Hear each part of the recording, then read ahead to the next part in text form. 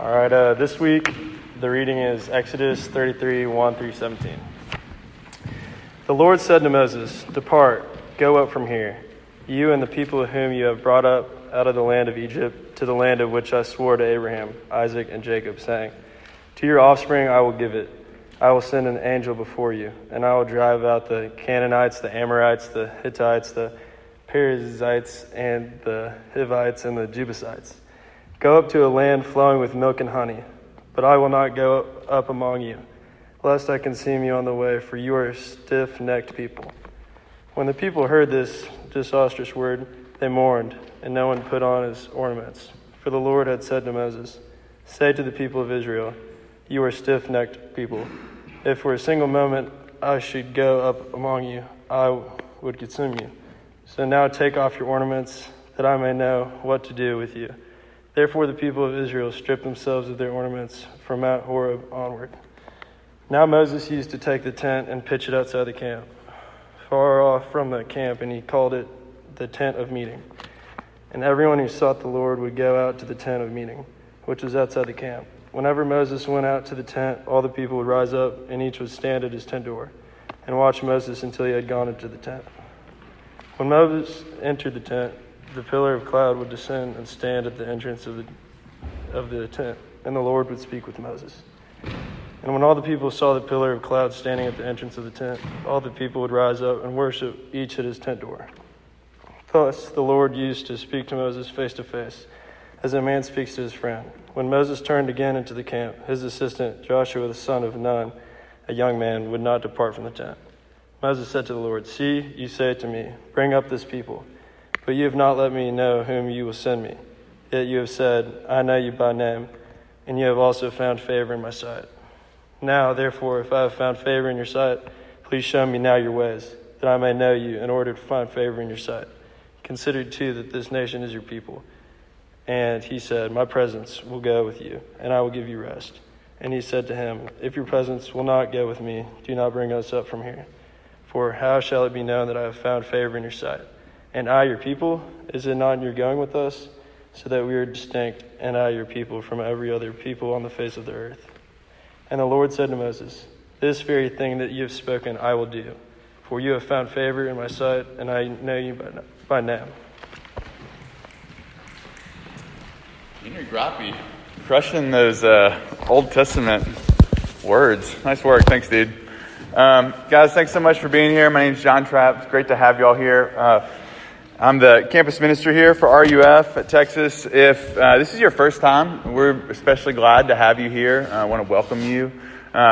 Just to tell you a little bit about RUF. At RUF, we believe that what the Bible says is that you can't be so good to be beyond the need of God's grace, but also you can't be so bad as to be beyond the reach of God's grace. And so every week what we do is we gather around and we see what the Bible has to say about sinners, because we believe that in order to be a Christian, the first thing you have to do is to admit that you need help. So if you're here and this is feels kind of religious and you're like, these people all seem to have their act together. We don't. Some of us even leave our cell phone ringers on very rudely. I'm just kidding. It's okay. So, look, y'all, so glad to have you here. I also want to give a particular welcome to one of my old seminary professors who's here tonight, Daniel Wong. Give a little wave. Feels a little bit like I'm preaching with the principal in the room right now, but so you guys can pray for me. He taught me Hebrew. And Daniel actually has his PhD here from the University of Texas in Semitic languages. So go talk to him afterwards. He and his whole family are here, and they are wonderful people and dear friends of my family. So glad y'all are here. Welcome. Before I dive into this, I want to do one more bit of housekeeping, and that is to really encourage you to consider to go to summer conference. It's the best thing that Texas RUF does. It's at the end of each spring semester, and we pile into a bus out in front of Callaway. We drive overnight. I don't drive. I meet y'all there. But you guys will drive overnight and arrive at the luxurious Laguna Beach Christian Retreat Center. And it's not luxurious, but the beach is. It's amazing. It's really beautiful, and you're right there on the water. And it is a great way to end your spring semester and begin your summer. It's very restful. It's very relaxing. It's very fun. All kinds of things happen at summer conference. Chrissy Trapp realized that she was in love with me at summer conference. So anything can happen, people. I mean, just saying. She literally told our RUF campus minister's wife, while she was actually kind of tearing up, and she goes, "Oh no, I think I like John Trapp." So I don't know if she was falling in love with me, but she realized that she liked me. So I'll take that as a win. We have been going through the book of Exodus this semester. This is actually going to be our last sermon on the book of Exodus. We're going to wrap up with looking at the God who is with us. And one of the things we said kind of on the onset of this sermon series is that the book of Exodus really reveals to us who God is, what kind of God he is. And tonight I want you to see that God is a God who reveals himself to be a God who is with us. So let's pray, and we'll dive into this text that Henry read for us. Father, thanks so much for this time to be together. We pray and I ask that this time would be profitable for the people who have come. Lord, that can only happen if your Spirit applies these words to our heart. We thank you that you've given us your word because you love us. We thank you that it's true. And I pray for people who are here considering that tonight, or people who are here who do believe and need to be encouraged. Would you meet us where we all are as individuals?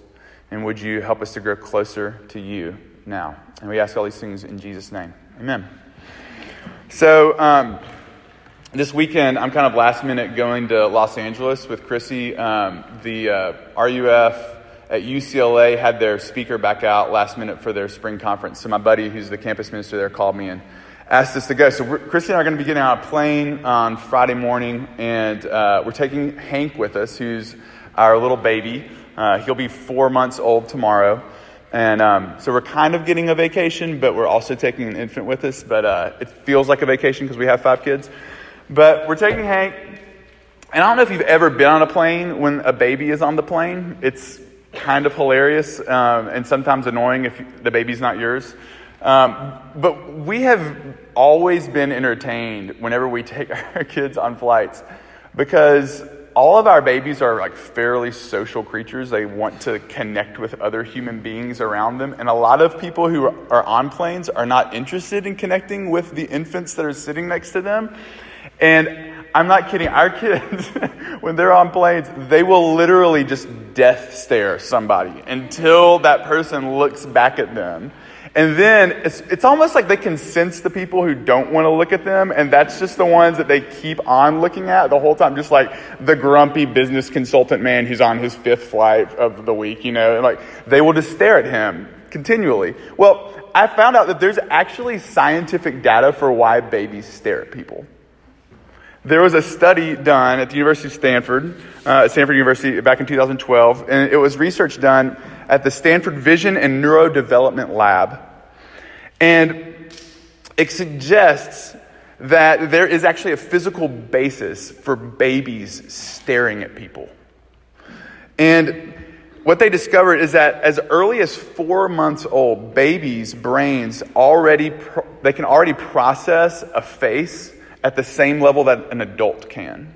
But they can't process like hardly any other object. So what they did, they did this study where they showed adults these different images, and some of them were images of like a television set or an apple or a human being's face.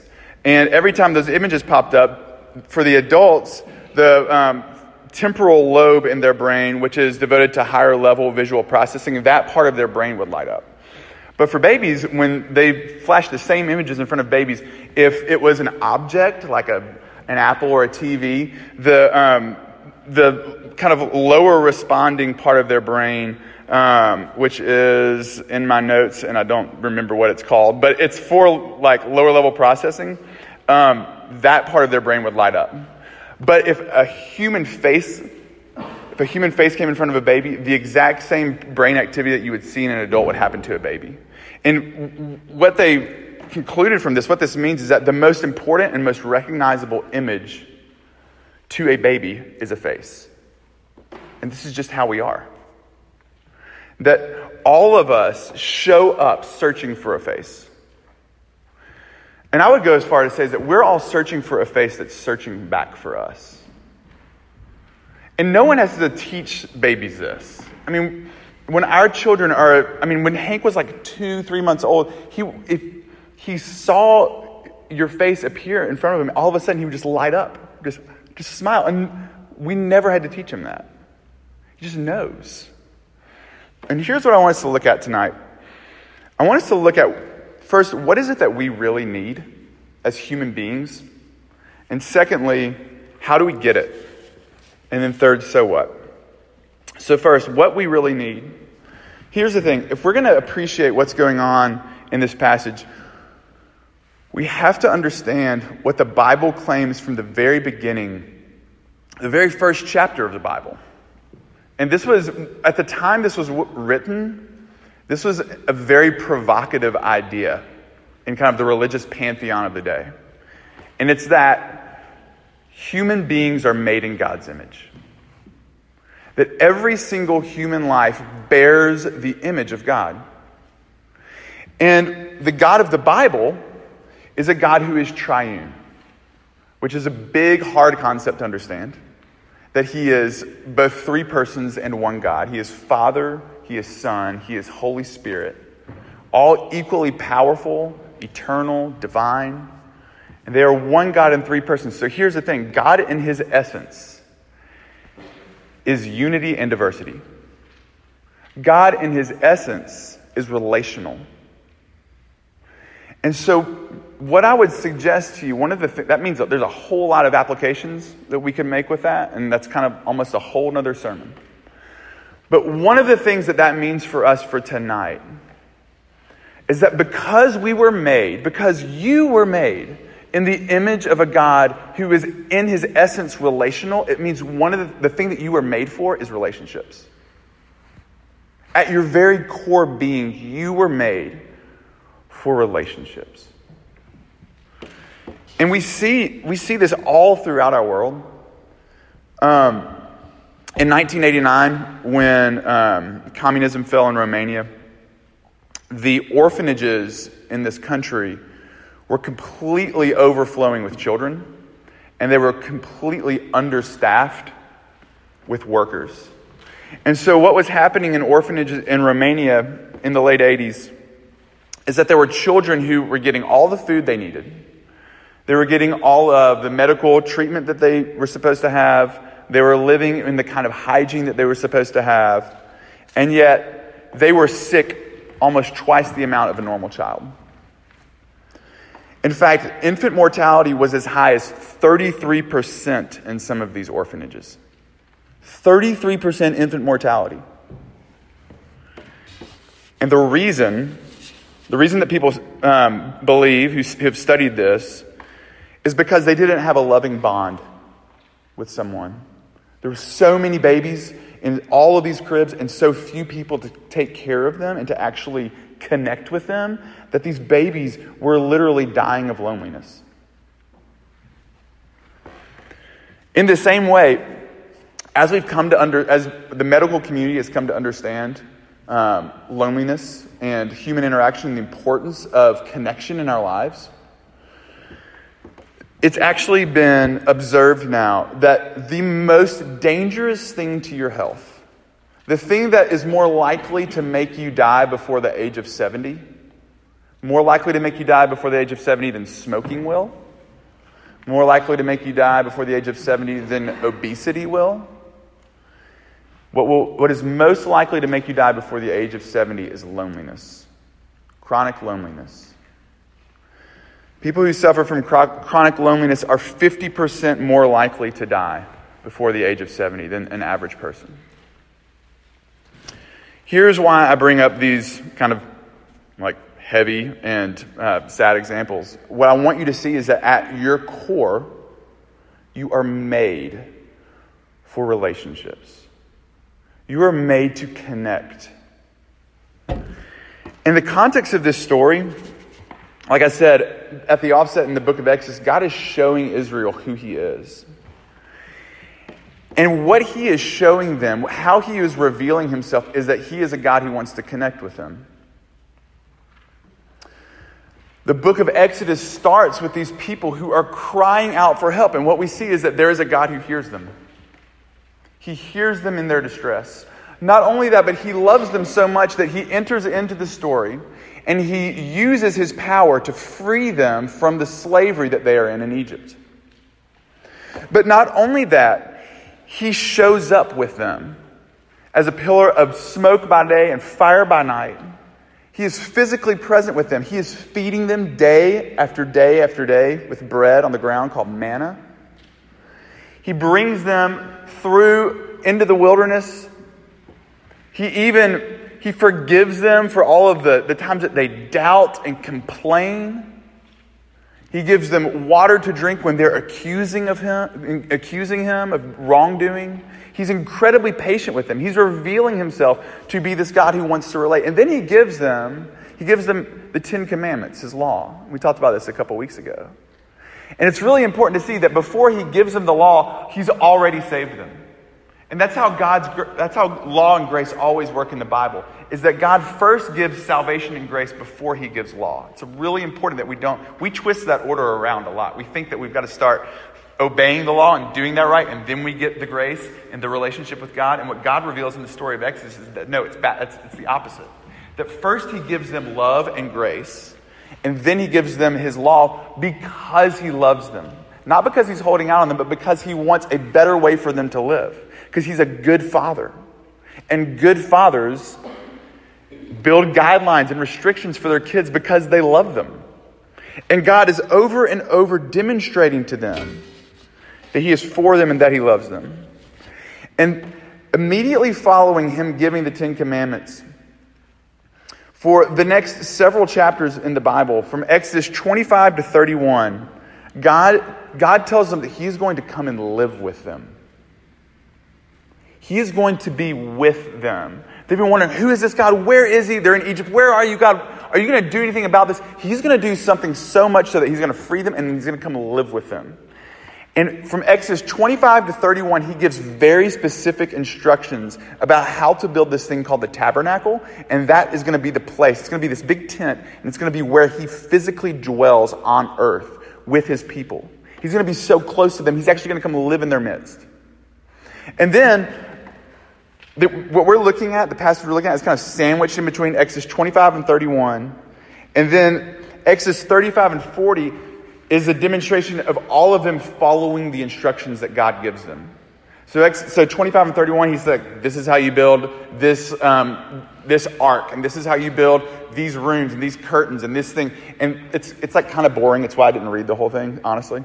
It's just a lot. It's like if any of you have ever been like, I'm going to read through the Bible one day, in a year. You're like, I'm going to read a little bit of the Bible for a year. This is usually the part where you run out of steam sometimes. But God spills so much ink in the Bible about this. About all the things that are going to need to happen in order for them to have him live in their midst. In fact, there's more about the creation. There's more words in the Bible about the creation of the tabernacle than there are about the creation of the universe. It's really important to God. And the reason it's so important is because what the tabernacle is showing us is it's ultimately showing us what the meaning of life is. It's showing us what you were made for. And it's for God to be with you. But here's what happens in between the instructions of how to build the tabernacle and them actually building the tabernacle, is what we looked at last week in Exodus 32, where they begin to worship another god that they've made.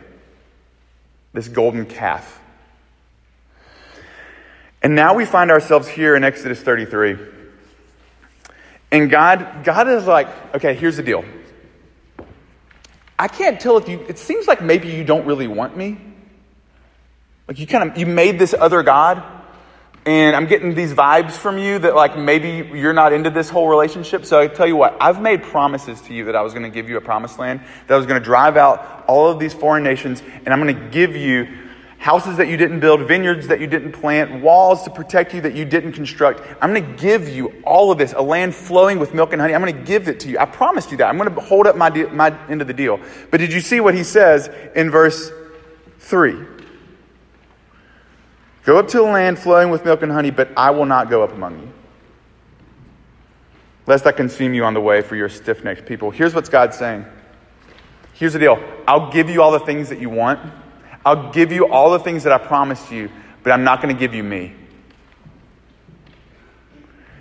And here's what I think is interesting about this. Because I think for many 21st century Americans, myself included, a lot of times we would kind of take that deal. Like if God was like, here's the deal.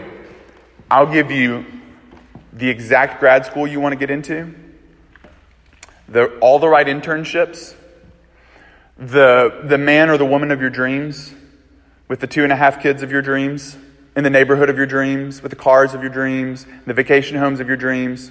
2.5 kids, it's like what the average number of people have. Everyone was like looking at you like, what are you talking about? Not like an actual half child. Sorry. That's the average what people... Anyway, sorry for confusing you. So, a lot of us would look at that, be like, you mean you're going to give me all the stuff and not you? That sounds tempting. And here's the thing is, what that sounds like is it sounds like heaven on earth now. And that's what a lot of us want. We don't want heaven someday later. We want paradise now. And the hard thing, the thing that I think is tricky about the time that we live in is that we live in a time that is more peaceful than human history has ever known. I know it may not feel like that, but like statistically that is true. We live in the most peaceful time, the most prosperous time, where there's so many things that if you want, they're at your fingertips. There was an article written about this in The Atlantic 2 years ago by a guy named Derek Thomas. And he was reflecting on these recent economic studies that showed that even the most ordinary Americans today, compared to people who lived just 100 years ago, if you're an ordinary average American with like a TV in your house, that you live a better life than the wealthiest people did 100 years ago. Listen to what he says. In 1915, Americans walked everywhere, or they took a streetcar if they lived in cities. They lived in 3-generation homes that they rarely owned. They ate almost as much lard as chicken. Didn't know that. And they spent Friday nights dancing to player pianos. In short, everything was worse except for the commute. I can feel that. I-35. Yep, y'all know what I'm talking about. But here's the thing. There is actually danger in having all of this comfort, all of this wealth, all of this security and peace because we can think that this is the promised land. That if we can get all of the things that this world has to offer now, that we'll be okay. But this isn't the promised land that we're in. We are in a land of death. And that's what Moses essentially says. Like if we go there without you, that's a land of death. I was talking to a friend of mine. He's a swing coach, a golf swing coach, and not swing dancing, but they have swing dancing here on Thursday nights in this room. If you want swing dancing lessons, we should all just like invade sometime. Anyway, different story. I was talking to a guy who's a golf swing coach, and he was coaching for a pastor, this man who'd been a pastor for like 40 years. And he asks him, and this golf swing coach is hilarious. He's like very kind of guru-y and like I have a terrible hook on my drive and like I'm like hooking. And he's like, John, hold this tee in your hand while you swing the golf club. I was like, that's bizarre. Okay. And I hit it and it was like perfect. I'm like, you are using black ninja magic right now. Like, get away from me. And so he asks this pastor of 40 years, who are the most spiritually mature people you know? You know what his answer was? He said the pastor thought for a few seconds and then he said confidently, hospice care workers. What an interesting answer. Why would they be the most spiritually mature? Because essentially what he's saying is that every single day, these people whose job it is to make others comfortable while they die, they are confronted with the reality that we're living in a land of death. That this is not the promised land. That you can have all the things offered to you right now, but if you don't have the one who made it all, you have nothing. What about you? Like, do you want God with you, or do you just want his stuff? Do you treat him, you kind of treat him like Santa? Like the only times maybe you talk to him is when you need something from him, or you need help on a test. And maybe you like show up on Christmas and I'm going to talk to, like we have this little exchange. Some of us treat him almost like a paramedic. Like we want him to kind of be far away, but then when like one of our friends gets sick or we're scared about a parent's health, then we'll call on him. And then we want him to be close. But after he's fixed everything, then we want him to leave. Some of us treat him like a judge. Like the only thing he's there for is to kind of forgive us and make sure that we're right and have kind of our get out of hell free card and then go on his way. And here's the thing.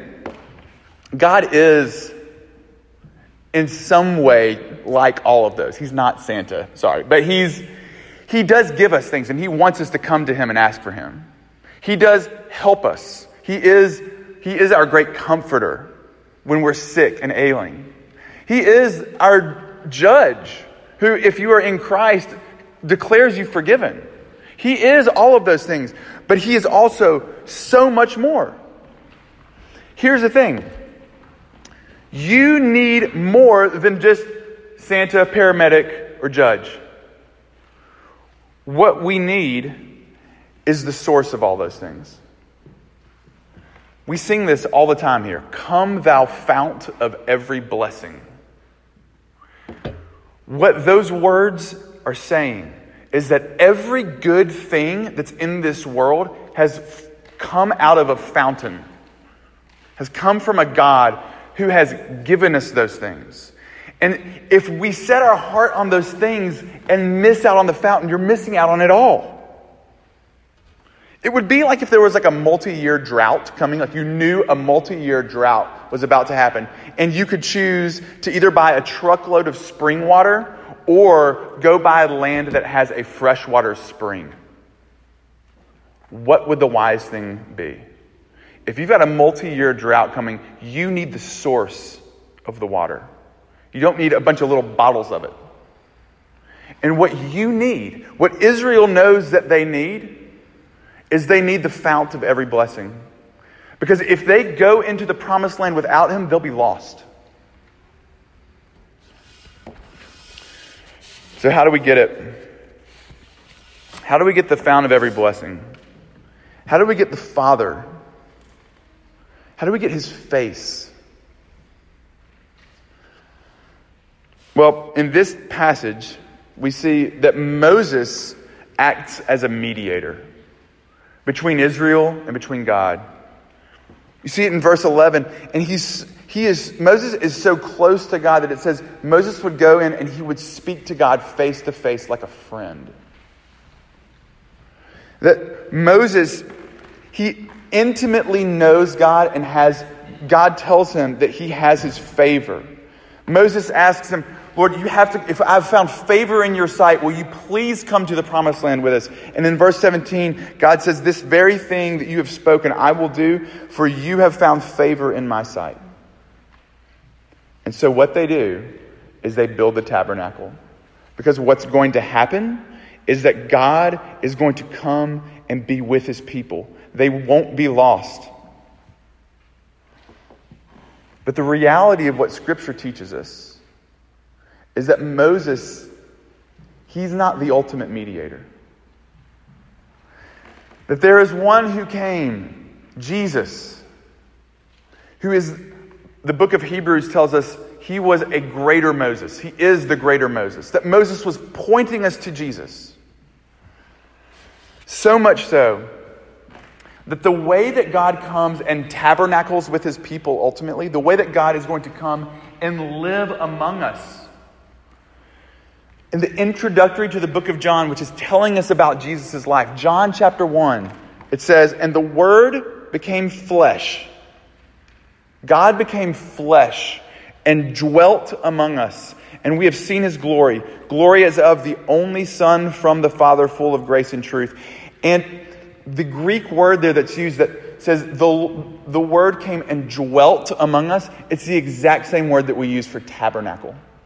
The Word came and tabernacled among us. That God, the way He ultimately comes and dwells with us is He becomes a man. Jesus Christ permanently becomes a man. Do you understand that? He wasn't a man before. He wasn't like us. And in order to save us, He became like what He was not so that we could become like what we are not. Because He loves you. Because God is so committed to responding to the cries of help from His people that He actually takes on flesh and dwells among us. Because He is a true and good Father. And so He died not just so that the judge could be appeased for our sins. He did do that. Jesus' death for us, it is so that God's wrath could be appeased. So that we would be forgiven in His sight. But it's also so that we could not only be forgiven, but loved. So that we could have the face of God smile on us. I think some people here tonight need to hear this. Because you're about to enter into stressful final projects, final papers, final exam, just blah time. And it can feel like your security is so unstable. And if God has actually done this through the work of His Son coming and living among us and taking on flesh, and He's that committed to you, that He's lived and died for you so that you can be His, you don't have to be afraid. You actually have security offered to you because you have the fount of every blessing. You have the Father's smile. Listen to how Paul explains it in Galatians 4. He says, "Because you are sons, God has sent the Spirit of His Son into our hearts, crying, 'Abba, Father.' So you are no longer a slave, like Israel was in Exodus. You're no longer a slave to sin if you're in Christ, if you have faith in Him. By grace, you're no longer a slave," Paul says, "but a son. And if a son, then you're an heir through God." Did you know that? That you're not just forgiven, but that you're made an heir. Here's what that means. If you don't hear me say anything else tonight, hear this. If you believe in Jesus, if your faith is in Him, everything that Jesus has, you have. You're an heir. He's earned that for you. Everything that Jesus has done, righteous and good, you have. Everything that will be given to Jesus, it's offered to you freely. If you would cast your faith on Him and cry out to Him in your need, that's how He responds. This is the kind of God we have, a God who is with us. Any people here watch this TV show, This Is Us? Yeah? Okay, good. Okay, guys. I really need Randall and Beth to be okay. I haven't watched the last episode, but it is stressing me out. But Randall is this character. He's one of 3 triplets in the show, This Is Us. And Randall he's like the kid who's going to go to the Ivy League school. He gets everything right. He's the hard worker, high achiever. But Randall suffers from occasional bouts of just crippling anxiety and panic attacks. And there's this episode, he's like, this family just has like this wonderful father. He's just a great dad who loves his kids. And there's this episode where you see young, like little kid Randall, he's scared and he's panicking and he's anxious. And all that his father Jack does is he holds his face and he looks straight into his son's eyes. He says, just breathe. Just breathe with me. I'm with you. It's going to be okay. And here's what you need to know. One of God's favorite words in the Bible is with. He's always telling his people he'll be with them. The Bible begins with God being with Adam and Eve in the garden. God is with his people here. He promises to be with them and go into the promised land with them. When Jesus comes, the angels say his name will be Emmanuel, which means God with us. The Bible ends with heaven coming to earth, and for eternity, God being with us, the source and the fount of every blessing, being with us. He is with you so much so that, did you hear what Paul said when we read that in Galatians 4, 6 through 7? God has sent the Spirit of his Son into our hearts. So here's the deal. The place where God dwells now is in you, if you love him. If you have your faith in Christ, the place where God has chosen to tabernacle is in screw-ups like me.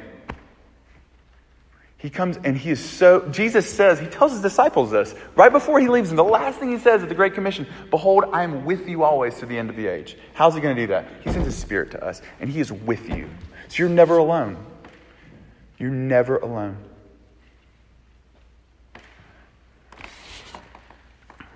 And here's what that means. Because we are God's tabernacle, we get to, if you're a Christian, you get to participate in people knowing who God is, because God now dwells inside of you. I'll close with this illustration. A few years back, the San Francisco Chronicle wrote an article about a woman named Laura Wilson Allen. Now, Laura Wilson Allen she's not a powerful person. She doesn't make a lot of money. She's been driving the same bus route for over the last 20 years for the 45 Muni bus line in San Francisco. But here's the thing with Laura Wilson Allen. She tells all the people who get on her bus that she loves them. If you get on Laura Wilson Allen's bus, you're going to hear, I love you. How are you doing today? Laura Wilson Allen, she learns the people's names who are on the bus. There are people who love riding her bus so much so that if they're at their bus stop and another bus shows up and Laura's not driving it, they'll wait for the next bus to come. That's how much they love Laura Wilson Allen. There's all kinds of stories about her. She's just kind of this icon in the city of San Francisco. There's stories of her, helping old women get their grocery bags off the bus, and everyone kind of like running late, but being okay with it because it's Laura and she's helping this person. When a young woman named Tanya was lost, she was a runaway, living in San Francisco, brand new, a very vulnerable person at that time. And Laura gets to the end of her shift, and this girl doesn't really have anywhere to go to get off the bus. And she's like, she's kind of asking her about it. She says, tell you what, why don't you just come home with me? And so she brought her home, and she fed her dinner with her family on Thanksgiving. That's Laura Wilson Allen. And in the article, they're asking her, like, why do you do this? How do you do this? And she says, every morning at 2:30 a.m., before I go and drive my bus, I spend 30 minutes with my Savior Jesus. She gets face-to-face time with him, with Jesus. And everyone who steps on that bus in San Francisco, they step into a tabernacle, a place where God dwells, because Laura Wilson Allen is there. She's in the bus. And so Christians, if you're here tonight, here's what I want you to hear me say. You get to participate in people coming to know about who God is, and people are going to know that by watching how you live. And that's really exciting. That's also something that we need to take seriously. So when your friends see you living a certain way, maybe on the weekend, but claiming something else on Sunday or on Wednesday night at RUF, it can be really confusing to them because they're looking for God tabernacling in you. This is not me. I'm not telling you this to shame you and like tisk tisk. I'm asking you and suggesting that perhaps one of the reasons that God has given us his law, it's because he loves us and it's because he loves your friends. And so the reason that we're obedient to God, it's not because we're just trying to earn his love. We already have it. But one of the reasons that we obey him and that we pursue holiness is actually so that people can see God in us. So that they'll rub up against it and want to know more about who this God of grace is. And if you're here and you're not a Christian, I'm so glad you're here. I hope you'll keep coming. And what I hold out to you is a God who is so committed to being with you. That unlike any other God in the pantheon of any other religion, he is so committed to being with you, he became a man for you. And all he holds out to you is his inheritance. And he offers it to you because he's gracious. And the only way you can get it is just by faith. He's that good. So I hope you'll consider that, if he really is. Is he really that good? Let me pray for us. Father, thank you for this time to be together. And I pray that you would help us to believe, even in our unbelief. Would you help us, Father? Help us to see that you are so committed to loving us, that you became a man, Lord Jesus, and that you dwelt among us. And I pray that you would help us to go out and to dwell among our neighbors, our friends, to love them, because we have first been loved by you. And we ask all these things in your name. Amen.